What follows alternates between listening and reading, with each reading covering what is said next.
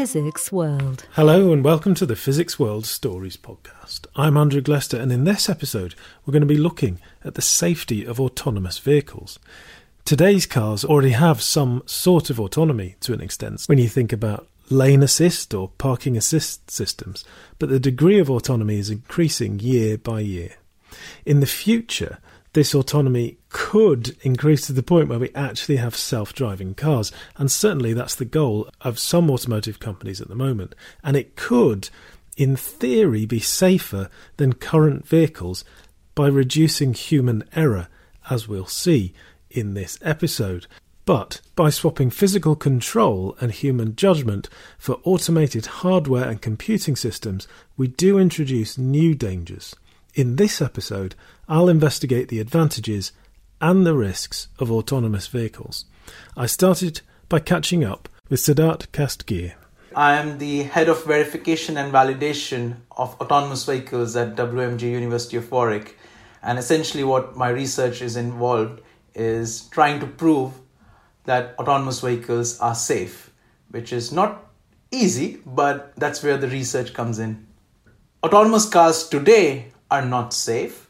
They will never be 100% safe, but if we know what they can and cannot do, we can still benefit from them. So the challenge here is trying to establish what it can do. So we claim that it's safe only for certain things and not for the whole wide world.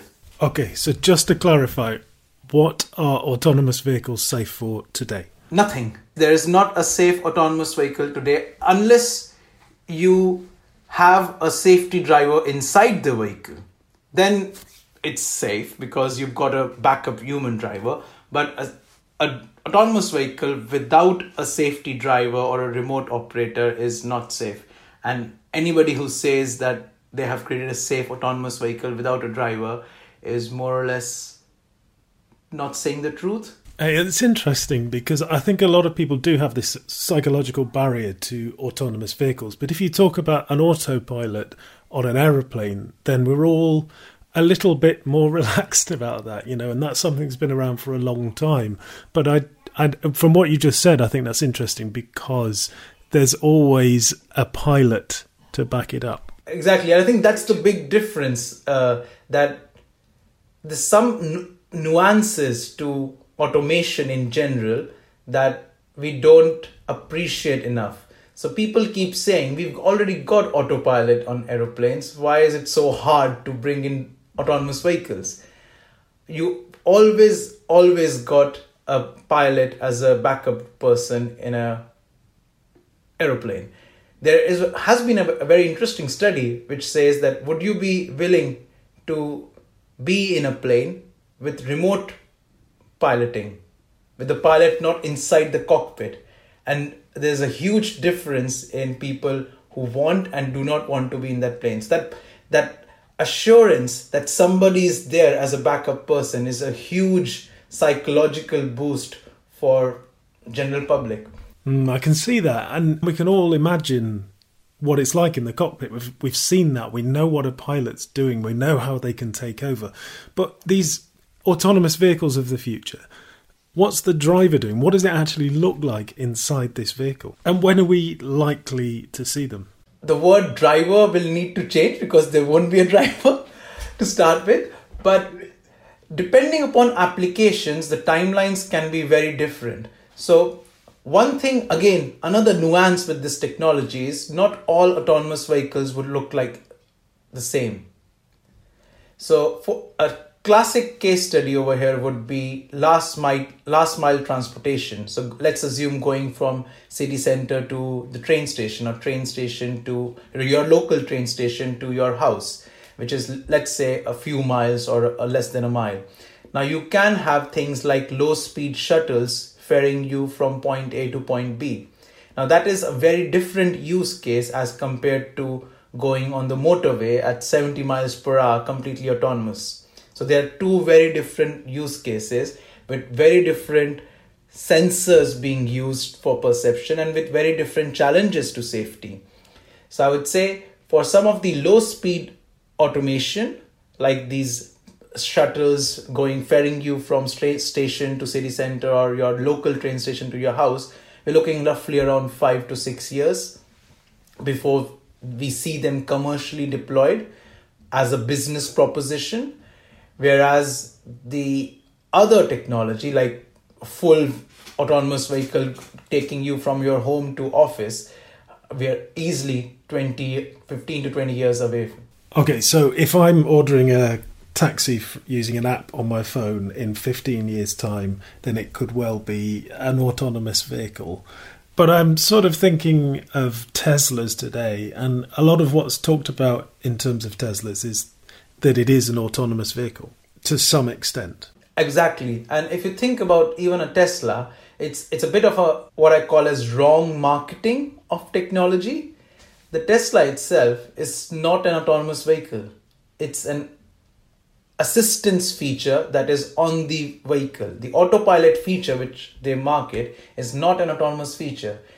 By definition, and if you read the manual, which nobody reads, you need the driver to control the vehicle. The driver are supposed to be the backup person always. And not many people know that, because they just think autopilot is autopilot, so they don't need to do anything. And that's why you've seen lots of these accidents happening in the States recently, where people have misused or over-trusted the technology and used it in a way it should not be used. And that's where we coined this term of informed safety. So informed safety essentially means that you tell the driver what the technology can and cannot do, and you use it only in the domain where it can handle the situation. So marketing an assistance feature as autonomous feature is just so wrong. Okay, so one of these truly autonomous vehicles of the future in 20 years' time, how's it going to look? Are we sitting in the same formation? Is it like an aeroplane? How is it actually going to look inside a vehicle? That's a very interesting question, because there are all sorts of permutations and combinations with seating possible in an autonomous car. One thing that we need to appreciate here is when people are sitting in a vehicle not doing the driving task, there's a huge chance of the onset of motion sickness. I'm very bad when it comes to sitting backwards in a train. I just cannot handle that because I get motion sick. Similarly, a lot of people I've spoken to, and we've done at WMG, we've done a lot of research around this as to how to prevent the onset of motion sickness. But a lot of people I've spoken to cannot handle sitting backwards. So you might have seen a lot of sci-fi images of autonomous vehicle cockpits where people are facing each other, having coffee, doing a meeting. It might be possible, but we don't know right now, because there are a lot of nuances to being comfortable sitting facing each other in a fairly small cockpit. And nobody's in control. There's nobody who can take control. There's no steering wheel that they can grab hold of, etc. Ultimately, they will always have the big red mushroom, which they can press and stop the car. You cannot just ask people to get inside and just believe that God will help them. So there will always be a big red mushroom to stop something. So for example, somebody's feeling ill, something happened, God forbid. So they should have this opportunity to just stop the vehicle, not drive it, just stop it. And what does that look like? I mean, if it's on a busy motorway in the fast lane, you press stop. How does that work? I think that's one of the things that we've been discussing a lot in the international standards world also right now, is what does a safe behavior mean when somebody presses an emergency stop? Is applying emergency braking in the lane, in the middle of a motorway safe? And there are arguments to be said it is safe. If somebody is not feeling well or has got a severe medical condition, they might just need to get out and call an ambulance and get to a medical facility urgently. Now, there are ways to make it safe by saying by having some display or relaying information over the air to all the cars in the neighborhood that there is a medical situation in this car. So there are ways to do that, but there's a lot of work to do before we get to that stage.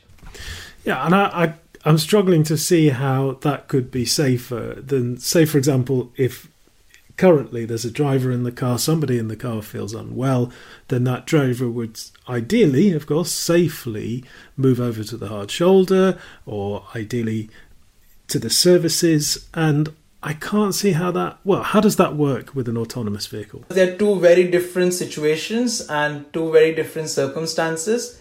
The chances of somebody having a medical emergency while on a long drive or on an autonomous drive are lesser, because if you feel that somebody's having that, you might just preempt a lot of these things.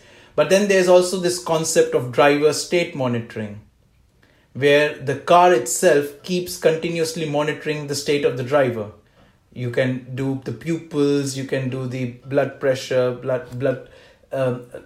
using the sweat of your hands, they can understand what you're feeling. So a lot of these conditions can be preempted by this driver state monitoring systems. And then a similar thing, like you said, you could go to the hard shoulder or go to the services. That is possible. But then that's an add-on technology to the autonomous technology itself. Well, I consider myself to be relatively favourably disposed towards autonomous vehicles, this sort of technology. But even I'm finding it difficult to get over that kind of psychological barrier. And how is it that we can tackle the public's perception of autonomous vehicles and the safety of them? That's a very important question, Andreas. And I would say right now we're not doing enough.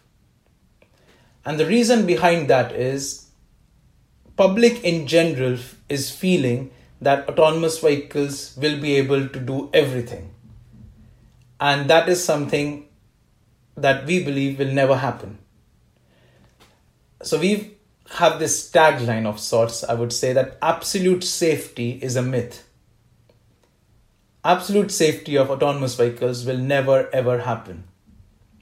And there's a reason for saying that. If you take an example, or in the current COVID context, this is very valid. So with the easing of the lockdown rules, we can go out, but nobody can guarantee that it's absolutely safe to go out. If we follow a few rules like having face masks, not going into very large gatherings, maintaining the social distancing, then we might be safe. But even then, we are not absolutely safe. So that's where this concept of informed safety comes in. People need to accept the fact that autonomous vehicles will not be 100% safe, but they will be 100% capable in certain situations. And those are the situations where we should be using them and not misusing them in other situations. So I think this concept of safety needs to change from absolute safety to informed safety. And that's where I would say that we're not doing enough, because people still believe or hope that autonomous vehicles will mean zero accidents. That is not going to happen. Autonomous vehicles would mean reduction in the number of accidents. It might mean zero accidents if we use it in the correct manner. It's funny because people quite often, I think, might think of autonomous vehicles as being something that's just an innovation and something exciting perhaps that's coming.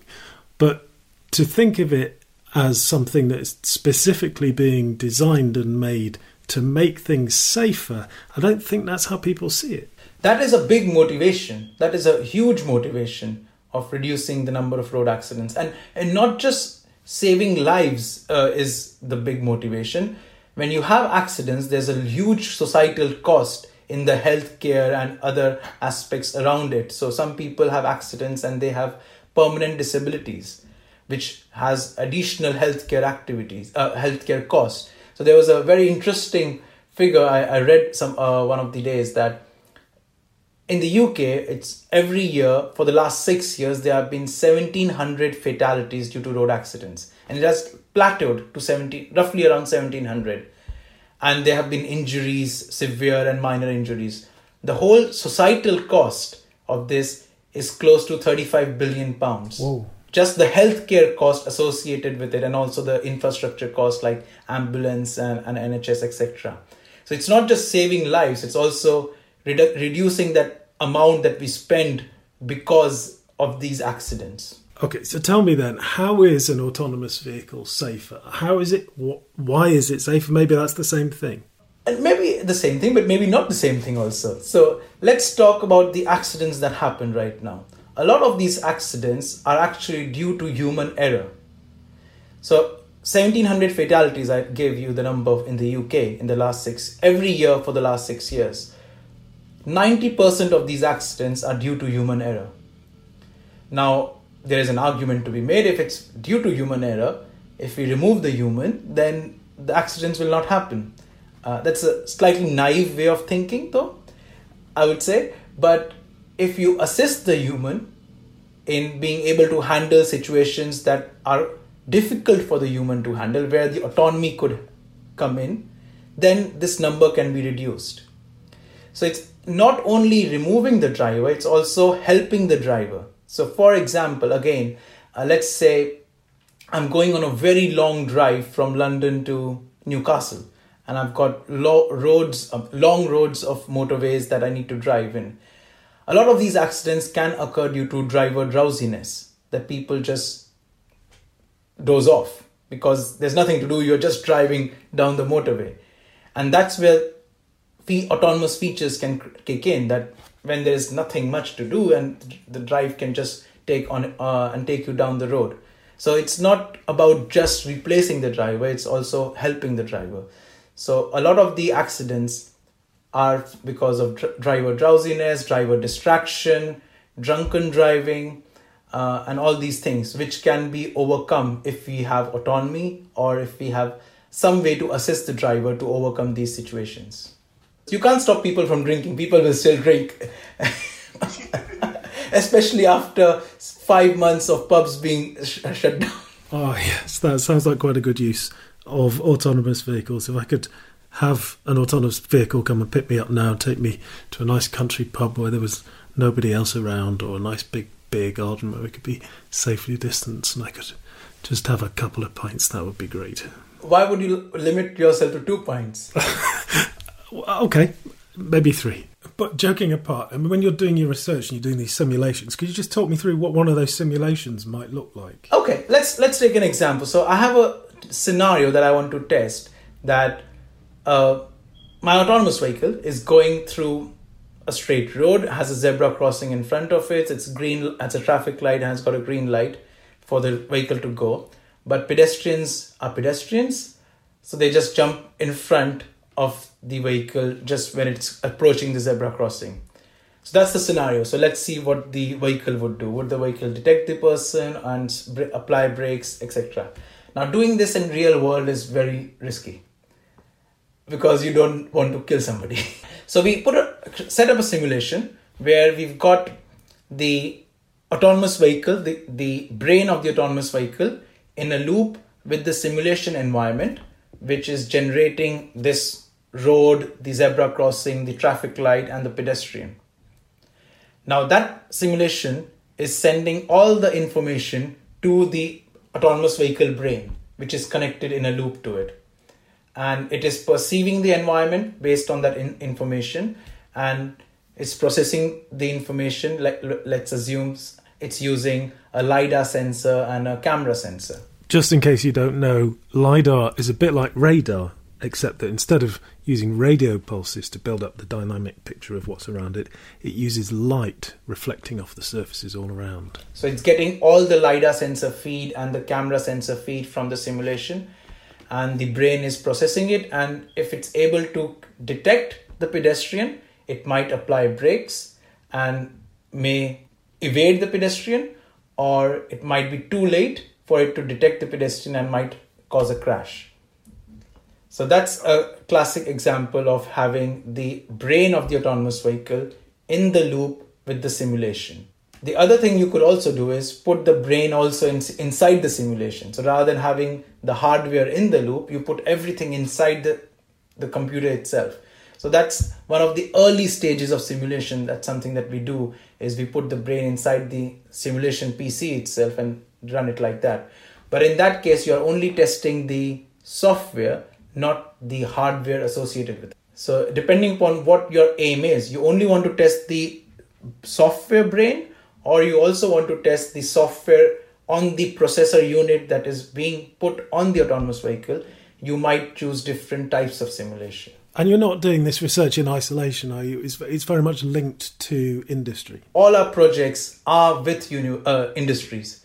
So either we work with industry in a collaborative project, or we do some projects for industry as part of direct research. So that's one of the ethos of WMG when Lord Bhattacharya set up WMG back in 1980. And how does that work? Did the car company sort of come to you and say, okay, we want to do this, tell us everything to do with the safety? I think we're taking a piecemeal approach to it, because you can't tackle everything at the same time. So we've done a lot of work on understanding test scenarios for autonomous vehicles. So what are the kind of scenarios we need to test the system for? We're doing a lot of work around how do you argue for safety? And we're also doing a lot of work on using simulation for testing of these systems. So, but we are taking piecemeal approaches. Each project is focused on a different aspect of this whole safety landscape. I tend to classify it into two big categories. One is getting the technology safe, and the other is getting people to use it safely. And I'm not kidding, the latter is harder than the former. Getting people to use it safely is a much bigger challenge than getting the technology safe. And there's a reason to it. People are different. Every person is different from another person. And that's the beauty of our society, that's so diverse. And you need to cater for that diversity when you think about the usage. Is the design of the system done in a way that is intuitive to the whole society, so that they use it in a way it should be used? A lot of times we don't consider this safe use of technology enough, especially engineers. They just like to design stuff. But we need to get this human side of things also into the design. So it turns out that the biggest problem for autonomous vehicles is not the technology itself, but us, the drivers. But risks to do with the technology remain, even if at their root they're still caused by humans. A feature by Stephen Orns in the August issue of the Physics World magazine, entitled How to Hack an Autonomous Vehicle, explores just that. I wanted to find out more, so I spoke to Simon Parkinson. So I'm a reader at the University of Huddersfield. Part of my job is really doing security analysis and research of technologies, and one of those is connected autonomous vehicles. And that largely involves looking at the computer science elements that exist within the devices, and looking how they can be used in adverse ways, how they can be abused really by an adversary, what weaknesses exist. And then on the flip side of that, looking at developing technologies which can try to prevent them attack surfaces being visible, so them attack mechanisms being evident in the system. So I manage a team of people here at Huddersfield who likewise do the same thing, so either postdoctoral researchers or doctoral researchers, and a lot of them in similar areas, although might be on slightly different technologies. So some of them might be focusing on more like 5G technology rather than vehicles. But yeah, we have quite a diverse portfolio. So how do you go about researching the safety of autonomous vehicles in that way? What does the research involve? So it's probably the same way actually an adversary would actually do it. And it's about understanding the components that exist in the system. So really what is it doing in terms of a computing input, output and process unit? And then once you have a gauge for understanding what data's coming in and what is happening on the output and what control mechanisms are in the box, if you like, you can kind of start to think about how they could be abused. I mean, that's on a very sort of discrete level. But when you start putting bigger components together, then you start getting sorts of like lots of interweaved vulnerabilities that exist. So it's quite challenging, really, and a lot of it involves looking at latest research on quite sort of fine-grained, detailed technologies and looking how it can link together. One thing that exists within the automotive sector, just like every other sector really, is that it's a very technologically advancing area. And there's a lot of technology that exists to do lots of small things. So you probably, for your listeners, they probably appreciate that the car is not just a car. It's got the in-car entertainment. And then when you actually drill down on all aspects of the car itself, there's lots of systems that exist to control lots of different elements of it. Whether it's some sort of relatable examples, cruise control, maybe it's the electronic locking. Everything really is a software-hardware combination. And when you have software-hardware combinations, they're often designed with functionality in mind to do a task. The locking, for example, the central locking on the remote, its primary purpose really is to lock and unlock and only unlock and lock with the correct key. But if there's a way to perhaps use that technology outside of the box, which the designer didn't think about, then it opens up the potential then to impact on other elements of the system, and how that propagates through, and the end result could be something quite significant.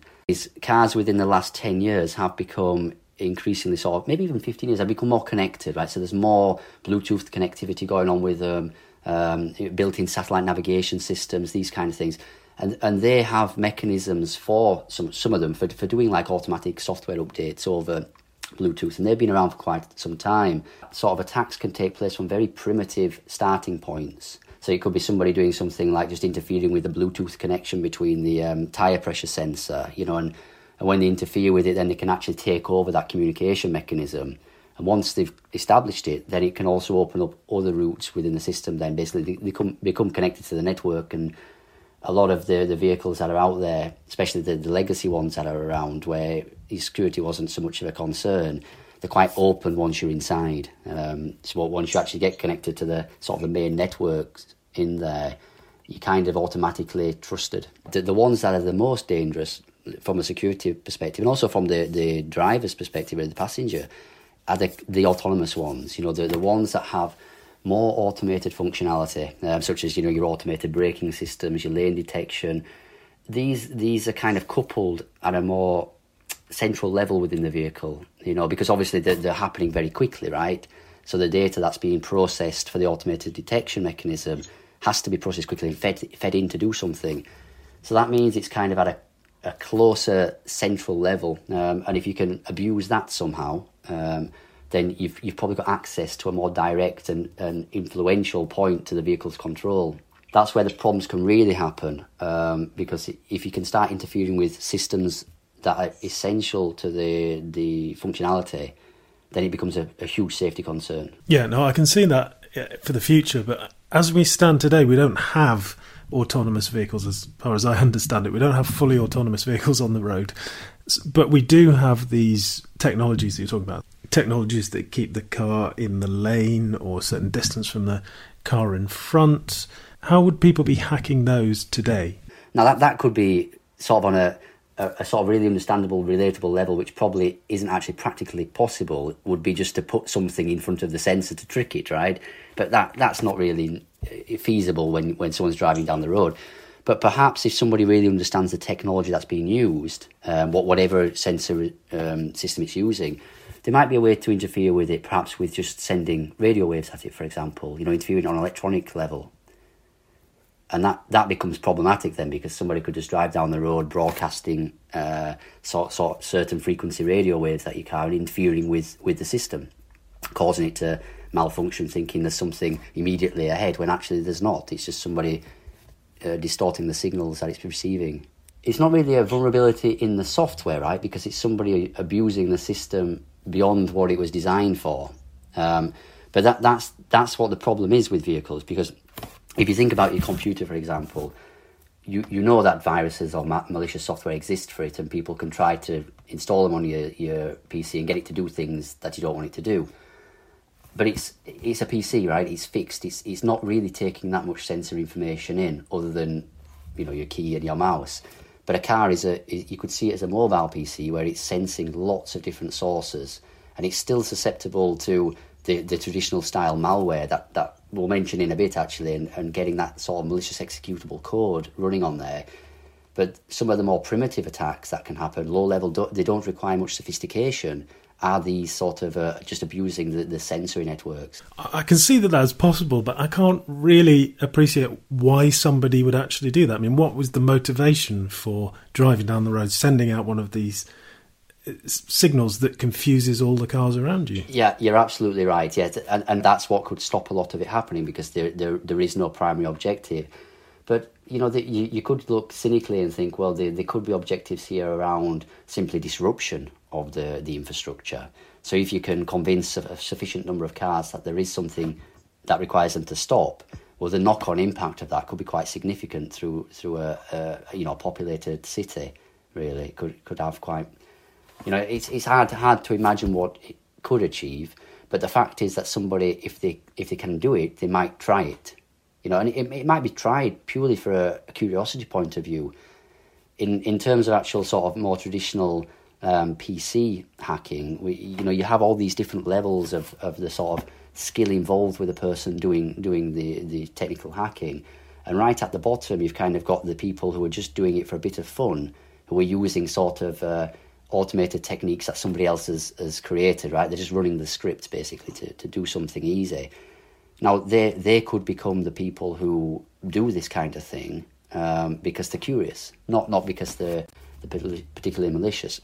There could also be a competitive thing here with manufacturers. I mean, I'm not saying that a manufacturer would do it against the other one, but, if one manufacturer is particularly susceptible to this kind of thing, well, it wouldn't be good for them to suffer this kind of attack. Because then the public confidence in that vehicle is probably quite low, even if the actual damage is negligible. Nobody wants to be inconvenienced with the vehicle, right? And I suppose that's probably the slightly scary part, really, is that you don't know what could happen, and you wouldn't really want somebody to try it out. There have been sort of many research studies where people have done very fine-grained and detailed hacking attempts on certain vehicles and done things like managed to take control of the acceleration or the braking system. And, that can be more severe, right? Because if somebody can actually disable the braking system, then you're in a completely different area, really, because, tricking the vehicle to stop quickly is one thing, but actually making it so the vehicle can't stop is a completely different kind of severity. Yeah, it's funny because it sort of feels quite like science fiction. I mean, that's part of a storyline in a new science fiction series on Amazon at the moment called Upload, where that happens. Somebody controls an autonomous vehicle and makes it go faster and stops the brakes from working. But it does sort of feel a bit science fiction. It feels quite far in the future. In some ways it's not, because first of all, researchers have found vulnerabilities that exist in systems that allow people to do it. Although they do require some skill level to do, but they can do it, okay? Now, the thing I think that is good about the vehicle sector, actually, is they are considering this now, right, as things progress, which is good. The emphasis is probably being put out there more strongly than with a PC when it was in development 15 years ago, when the computing age was coming about. It's interesting, really, how it's gripping the sort of the sector.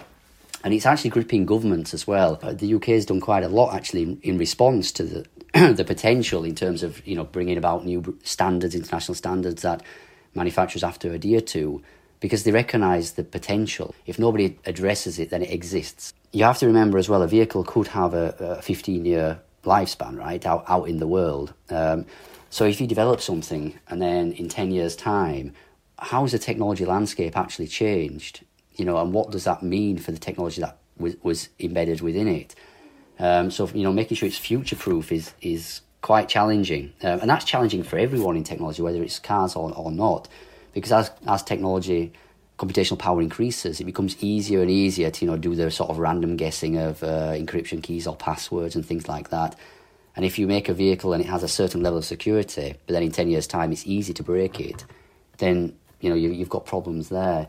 Under the hood, so to speak, really, in that software system, there's just as much code as what's required for your Windows 10 machine, your Microsoft machine.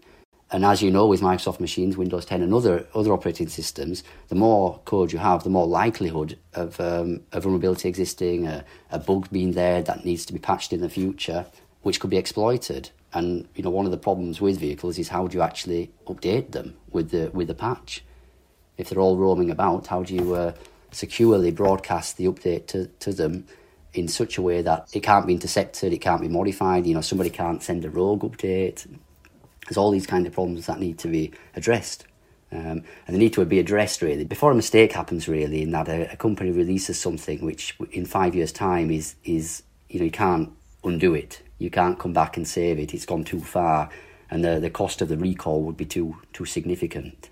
Yes. Now I can imagine that would concentrate the minds of the people who run the car companies. So what can we do? What can they do to ensure as much as possible that what they're doing today is future-proof? Yeah, well, I think the first one is probably the most important one, is just getting the security sort of at the centre of the vehicle systems.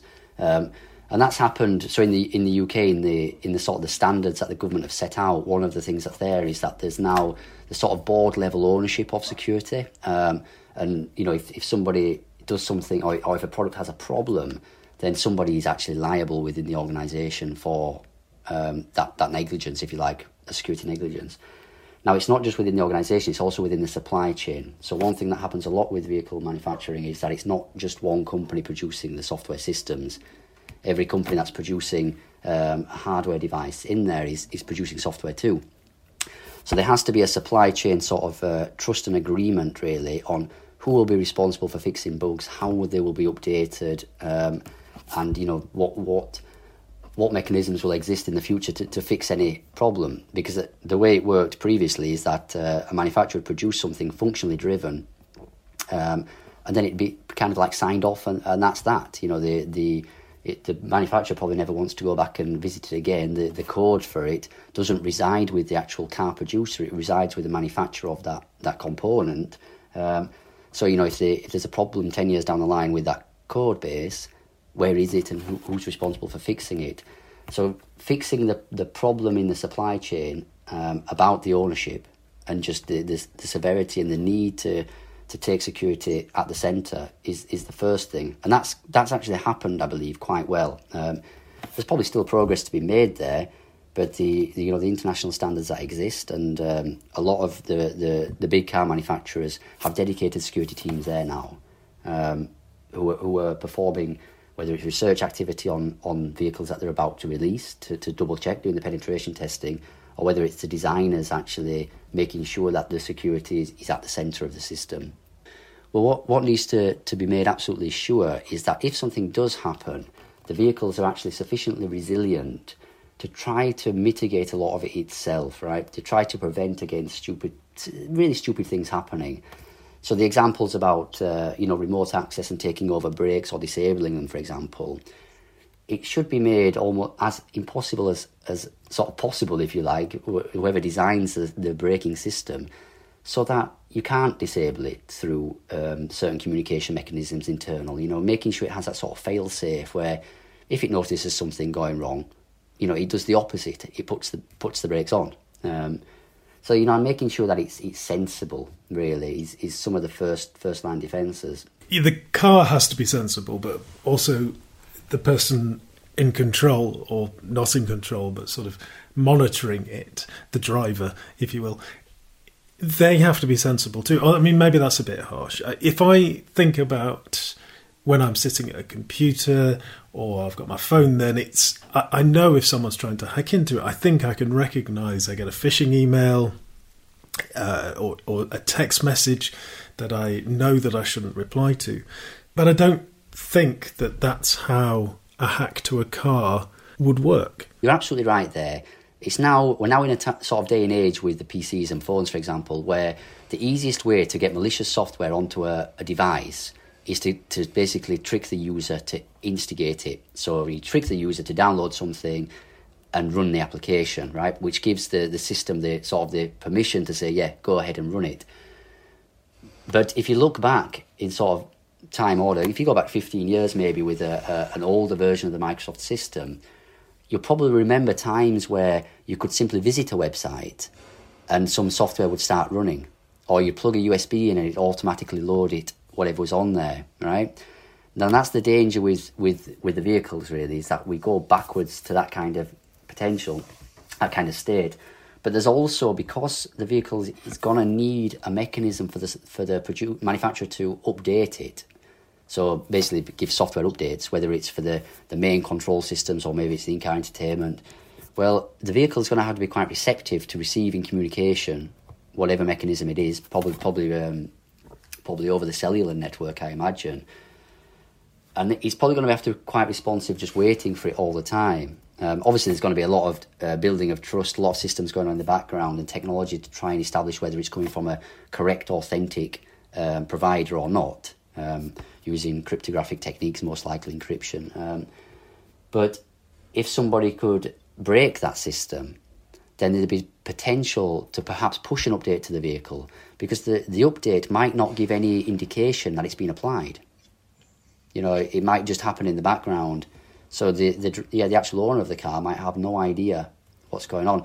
Now, that's obviously talking from a hypothetical point of view, really, where there's not really much examples going on there other than people saying, yeah, these communication mechanisms can be broken, etc. But there's little in the way of sort of empirical studies that say, okay, your Nissan Leaf is susceptible here and I can send it some software to your system. Because it's not that simple of just putting over some code and then, you know, the damage is done. The code has to be designed to run on that system. So that's a lot more challenging in the first instance. Somebody really needs to understand how the system works, design the code, make sure it's going to do whatever it wants it to do, whatever the adversary aims, and then broadcast it over. It's not such an easy job, that. No, I sort of want to live in a world where the people who are clever enough to do that don't want to. Yes. Whether we do live in that world, I suppose, is up to all of us to decide. I'll leave the final word on the topic to Siddharth Kastgir. Every year, at least in the last few years, globally, 1.25 million people have died due to road accidents. In a year, I'm talking 1.25 million people die due to road accidents in a year. In the UK, I've already said that for the last 6 years, every year, 1,700 people have died due to road accidents. And 90% of these accidents are due to human error. If we can create autonomous vehicles which are even 10% better than human drivers, in the next 30 years, we can save 100,000 lives. And there's a study that actually proves that statistically, every life saved is worth it for this technology. So if that doesn't convince you, I'm not sure what will. And if you'd like to know more about this topic, then do check out Stephen Orn's article in the August edition of the Physics World magazine. I hope you've enjoyed listening to this podcast, and we'll be back next month when we'll be looking at the way that Lego is involved in physics, and quite possibly the way that physics is involved in Lego. And thank you very much for listening. Physics World.